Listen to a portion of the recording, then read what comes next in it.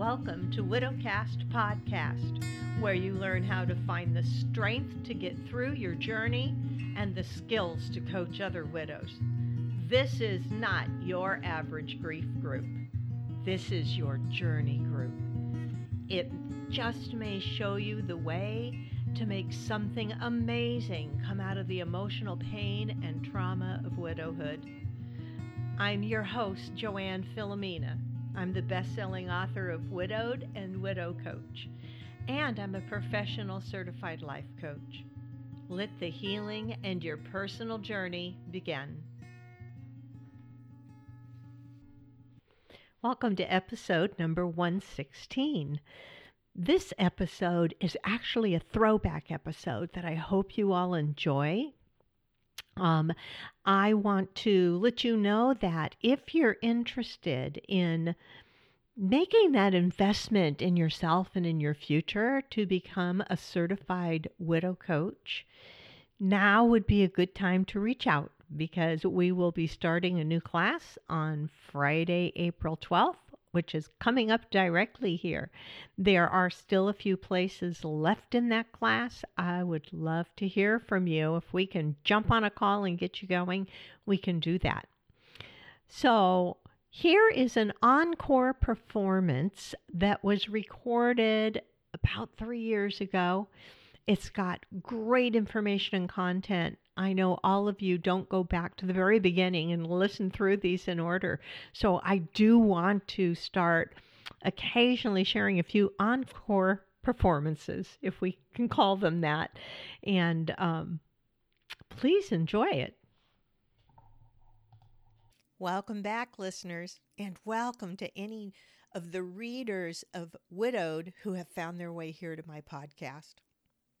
Are you ignoring the pain of loss and pushing it down, telling yourself, hey, I'm okay, I've got this? This is a definite trend in the sisterhood. We think we can just tie on our red cape and push forward. But all that bottled up emotional pain is going to push right back in ways you cannot even imagine. Emotional outbursts even years later, insidious depression that is slowly building and turning your life into black and white. Even a serious illness, especially a serious illness. Within a couple years, a high percentage of women who have experienced the loss of their spouse also get a devastating diagnosis. They find that instead of being able to process their grief, they're now in a fight for their own life. Do not give up on living and think you just need to be able to continue on. Continuing on, even in the best of circumstances, is not necessarily the same as thriving on life. I'm shocked at how hesitant some are to hiring help to help them rebuild their identity and their life, compared to how responsive women are to the idea of hiring a weight loss coach. As a weight loss coach, I have many clients that come to me, and they're more than ready to hire me to help them understand what it is that's driving them to overeat, or why they sabotage themselves, or why the dieting doesn't permanently work for them. Those who have experienced loss and are at an even more devastating place in their life, needing someone to guide them through it and teach them how they can look inside themselves, are hesitant to make that investment in themselves. Granted, both are a process of creating a new life, and both can have 100% a positive impact on your health. Losing weight or learning how to deal with your emotions through this. It just blows my mind when I realize how many years of our life we can lose to both. Lose to obsessing about our weight and dieting down and regaining. If you've ever struggled with weight issues, you know what I'm talking about. You never uncover the real issue that causes your weight to stay up, and you waste decades of your life obsessing with it and struggling with it. It also blows my mind when I see women who have lost years of living because they think they can just push on with the fraying red cape tied onto their shoulders after losing their spouse. If you've fallen into this trap, don't despair and don't play the blame game with yourself. You can rebuild. You can take the time to do the work for self-evolution. You know, it's an amazing journey if you take on self-awareness and remodeling your life in the best of circumstances. Even more transformation if you do it from your place of emotional pain and turmoil, because all the certainty of your life was pulled out from under you. You now actually have an opportunity to go deep into yourself and emerge to be the complete you and even make a difference in the world around you. Part of my journey is what I'm doing right now, and it's just that. And it's working as a life coach and as an author. My book, Widowed, will indeed share with you much of what helped me transition through my own journey of self-exploration and working through the excruciating pain of losing my husband. But there's so much more to learn if you want to truly move out of deep pain and process all those feelings. Not just process them. I know it sounds like counseling babble if I talk about processing feelings. It's learning what the feelings really are and understanding why you feel what you're feeling and how to experience it without that deep emotional pain that freezes you in life. This is the first thing I do with my clients. Together, we dissect the feelings and get out of anguish so that you can begin to see that you can plan a new life for yourself, one that's all you. I know many of you listening right now, you are not in a place that you can even imagine that there could be a new life for you. You're not even in a place where you think you could want that because you are in so much anguish with the feelings and the emotions of the grief. You're in such pain, you cannot see beyond the pain. Some of you may already be seeing beyond the pain, or you've tied on your red cape and you are just mushing forward through life thinking you're just going to make it work as best as you can. And you never imagined that you could, instead of telling everybody I'm okay, and telling yourself I'm okay, really feel okay. And really pick your head up to see that your life does not have to be black and white. You can be living in full spectacular color again. You can. I see readers who are rushing into a new relationship. I've talked to several like this, desperate to find a new partner because they think this is the only answer to getting out of pain and loneliness and the terror of their own finances. Oh, it'll work, but it's not going to be a great relationship if it's based on those things. You're putting all your eggs into someone else's basket, and you're expecting some other person to make you be happy and safe. No one can do that. Only you can make you be happy. You hear this all the time, right? But what does it really mean? Just how does that work exactly? Maybe you think other people make you happy all the time. Like, hey, when that person said this to me, it made me happy. It's not the other people. It's what you're thinking about what they say to you. It's what you make it mean to you. It's about what you think that they think of you. Yet you're not a mind reader. You can't know for certain. And if you can think that you know for certain because they tell you what they think, and is it true what they tell you? It is what you make it mean, what they said, that makes you happy. What you are thinking. You can choose to think badly about something someone said to you, or you could think of it as praise. And you will feel very differently depending on which way you choose to think about it. Children think that everything they feel is from something outside of themselves. This is what psychiatrists, psychologists, counselors refer to as emotional childhood. Now, I've told my clients that I've taught about this, that I really hate the term emotional childhood versus emotional adulthood because it makes you think that you're just childish, which we all are in some ways. Really, emotional childhood is more like an emotional free-for-all, where emotional adulthood is really emotional self-care. And let me see if I can help break this down for you. Most of us as adults are still operating like children, thinking everything we feel is from something that's happened outside of us. And we were never told differently or learned differently. If you're still operating from a world where you truly believe all your emotions happen from outside of you, then you will react, lash out, or avoid your emotions instead of taking responsibility for how you're feeling. You can choose thoughts that'll create more desirable and maybe even more appropriate emotions. That's taking responsibility for how you feel.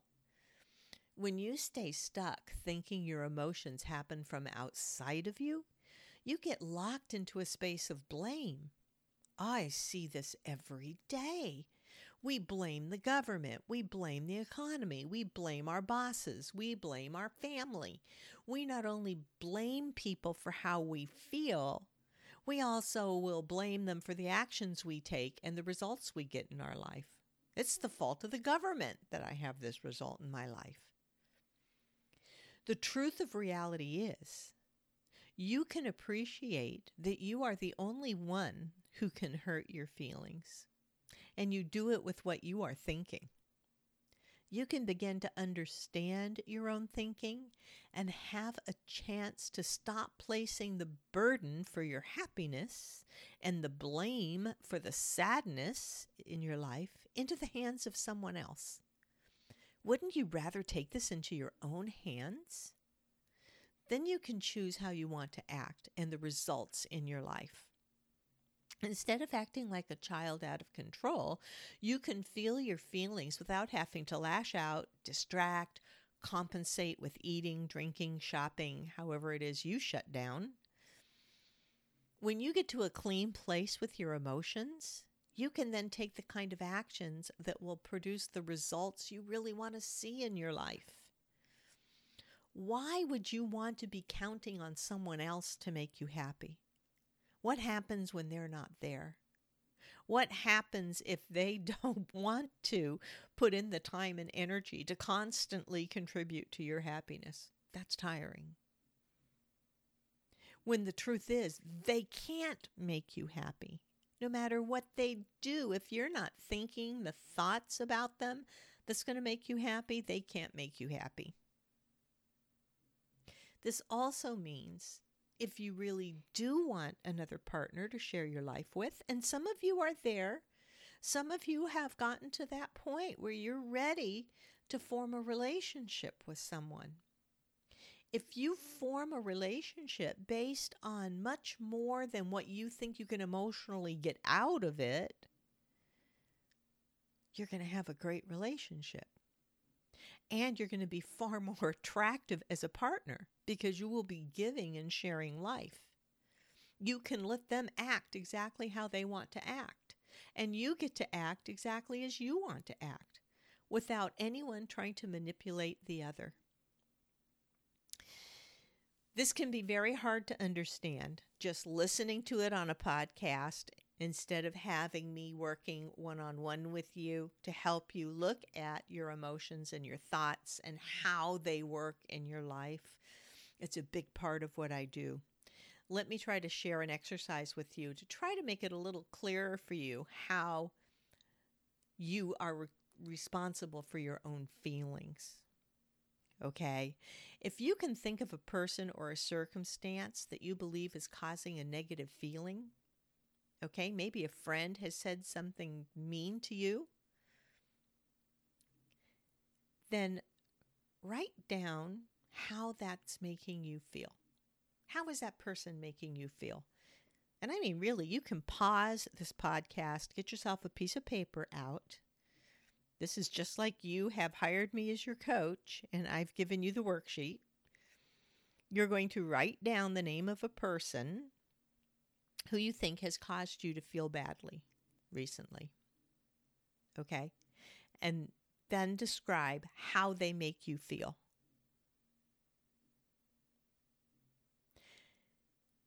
Next, tell me why you think they have the power to create your feelings this way. And, you may be absolutely, you think you can describe how they have that power. That person was very factual about this. They said something, making you feel like maybe you were worthless, not good enough because you couldn't provide for yourself. And you think, well, they have the power to make me feel this way because they're very successful. They're very secure in their life.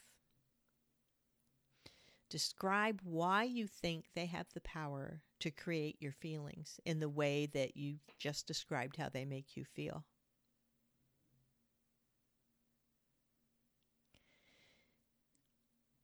What is the thought that you're thinking about what they said to you or did to you that's making you feel how you're feeling? What did you think about it?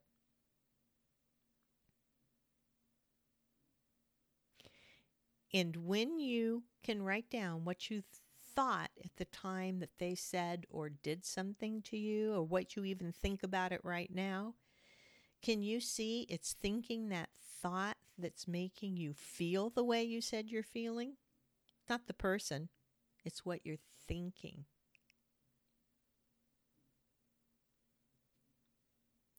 How might you be able to take responsibility for how you feel about it moving forward? Can you guess? Have you caught on yet? Right. You can't change what they said or did to you, and you can't change them. But you can change how you look at it. You can change how you think about it. As a coach, I've taught this over and over, and I've talked about it probably more primarily on my Weight Coach podcast. You can't go directly to rainbows and ponies thoughts, okay? Doing affirmations is a really cool thing. We all got into it in the 1980s. I did. But your brain recognizes a lie. If your brain doesn't believe this absolutely lollipops and roses thought that you decided you're going to think instead, it's not going to do any good. But you need to find a thought that you can believe, that's comfortable, that takes you away from how you're feeling. Okay, I had a client once. I was not coaching her as a widow. I was not coaching her on her weight. I was just coaching her. And I will use her as an example. The person that caused her to feel badly was her ex-husband had said to her that he could replace her for $35,000 a year because that's all she made. Yeah, you're replaceable for $35,000 a year. Now, how does that make a woman feel to have her husband say that to her? He was her ex at the time. I counseled her, but when he said it to her, they were married. And he would tell her all the time, you could be replaced for $35,000 a year. Made her feel really worthless. That she just wasn't good enough to be with him. And when I asked her why she thought he had the power to make her feel that way, she said because he was factual, he's very successful, he's made a lot of money, and he only values what I can make, and I don't make very much. I only make $35,000 a year. And I asked her, what do you think that makes you feel so worthless, that you're not good enough to be with him? And she said, I'm not making six figures.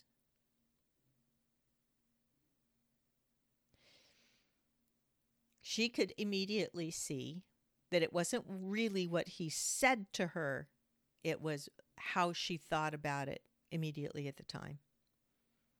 Was that she felt worthless because she thought, I'm not making more than 100,000 a year, and I should be. You know, that was the actual thought, that she thought she should be making more than 100,000 a year to be his wife. That everything else she brought to the relationship didn't matter. And when she finally realized that it was not what he said to her, but what she was making it mean that had her in such anguish, she was able to think the thought that she's been a wonderful wife and you can't put a price tag on love. It gave her the confidence to actually get herself out of a pretty bad marriage. I don't recommend everybody do that when I coach them on relationships. The point is to heal the relationship. But for her, the marriage fell apart before she even had a chance to work her way through all of this. So that's just one example of how she was thinking what he said was making her feel so worthless, when really it was what she made it mean. She made it mean that to be a good wife, she needed to make over 100,000 a year. And when she actually wrote that down on paper and looked at it, she realized how ridiculous that was. That that's not what makes a terrific wife. When you cannot operate from a place of emotional self-care, where you can look back and identify what it is that you've been thinking that's making you feel so awful, and even recognize the thought as being completely untrue, just like she did when she realized how untrue that thought was, that she needed to be making more than 100,000 a year to be a good wife. When you can operate from emotional adulthood and understand your own emotions, you can move yourself forward in life.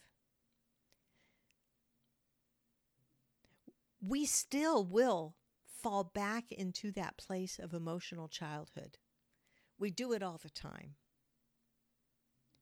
Even after you've been educated about this, you will still find yourself falling back into it. And what kind of behaviors do we do when we are in a place of blaming someone else for how we feel and trying to change that?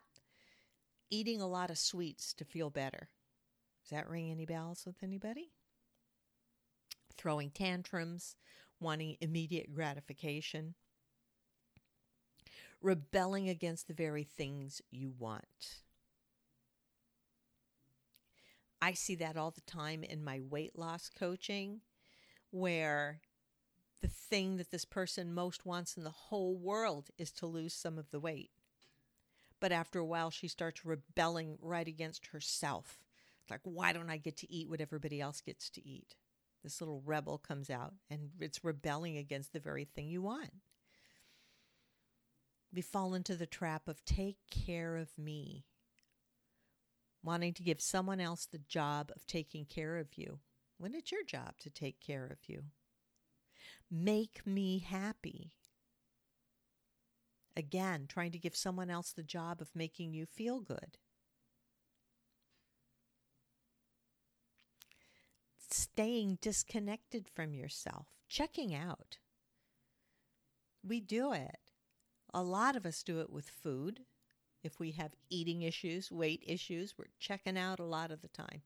Because during that moment that you're eating something, you don't have to think about how it is you feel. Some people check out by drinking.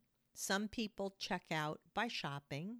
You go shopping, you find something you love, you buy it. It makes you feel good for about 10 minutes. If you're thinking, this is not fair, you're in a place of emotional childhood. This is not fair. If you exaggerate small events into huge drama in your mind, you're building it up. It's emotional childhood. You may do one of these things. You may do all of these things. You might want to think about what kind of things do you do when you are acting out of emotional childhood, when you're making it be the fault of someone else or something else outside of you.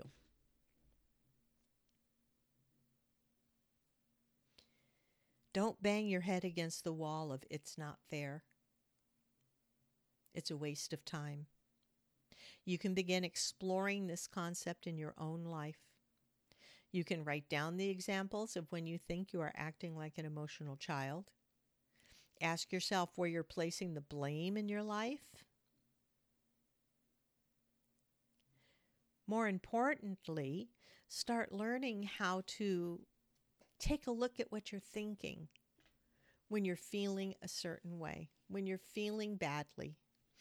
When we've lost our spouse, one of the most common traps is guilt. And we mistake that pain for grief. And it's not grief, it's guilt. You might reflect back on something you said to your spouse a week before they died that was maybe unkind and feel horrible. And that looms over you all the time, like, oh God, why did I say that? That's not grief. That's feeling guilty for something in the past that you cannot change.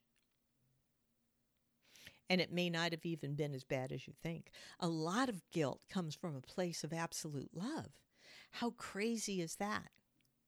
When we look back and we analyze everything we did that led up to their death, and we question it. Did I do this right? Did I do that right? Did I love them enough? Did I tell them enough I loved them? When they were in the hospital, did I do everything right to make sure they were getting the best care? And we play those scenarios over and over and over in our head, and we feel guilty. Like, what if I had only done this? What if I had only done that? That's not grief. That's guilt and it's pain.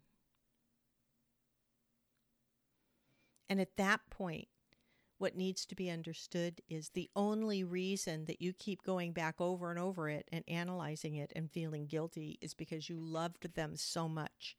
You want badly for everything to have been perfect for them. Right? Look at your thoughts. Write them down. Most importantly, invest in yourself. Do it. Because if you don't, if you let the financial fear of widowhood stop you from actually taking care of yourself, you're going to be living a black and white miserable life because you're not pulling yourself up out of this. And I know the financial fear of widowhood. We all experience it, no matter how poorly off we really are or how well off we are. Everybody scrambles. Everyone becomes terrified of every penny they spend. They don't, maybe you don't understand your own finances because your husband took care of all that. You have no idea what financial condition you're in. Go find out. Don't try to put your head in the sand because that only makes it worse. Maybe there is a financial planner you can reach out to talk to, just to help you get a grip on that situation. For me, I was terrified. And especially I had no income coming in at all when Jim died. So I was afraid to spend a dime. But I didn't find my way out of this mess until I did invest in myself. That's what made a difference. And it started in small ways. It started in allowing myself to buy a lipstick. Seriously. I was afraid to even buy a lipstick at one point because I had no idea how I was going to handle what money I had and how I was going to make more money. Don't get caught up in that vicious circle. You have to take care of yourself. There is so much more to learn. There is so much more I want to give to all of you. And it's hard on this podcast because what I would give to a widow whose husband died 2 months ago, 3 months ago, 6 months ago is very different than what I would give to those whose husband died 2 years ago, 3 years ago. You're kind of in different places. One isn't better than the other. Many, many, many of you are stuck years out from your husband's death, but you're still tying on that frayed red cape every morning to get yourself out of bed, instead of leaping up out of bed, excited about what life can bring you.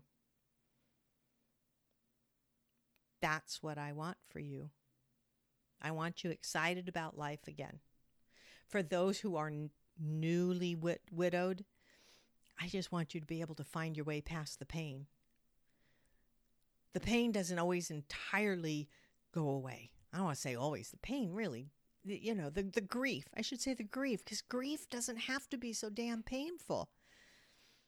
And it doesn't ever completely go away. You're always going to love them. You're always going to need to move through this. But you don't have to do it in such excruciating pain. I just wanted to add a little piece on the end here to let you know, if you would like to reach out to me, you can reach me at Joanne at JoanneTheLifeCoach.com. And that is JOANN at JoanneTheLifeCoach.com. Thank you so much for listening. Go out and find some joy this week.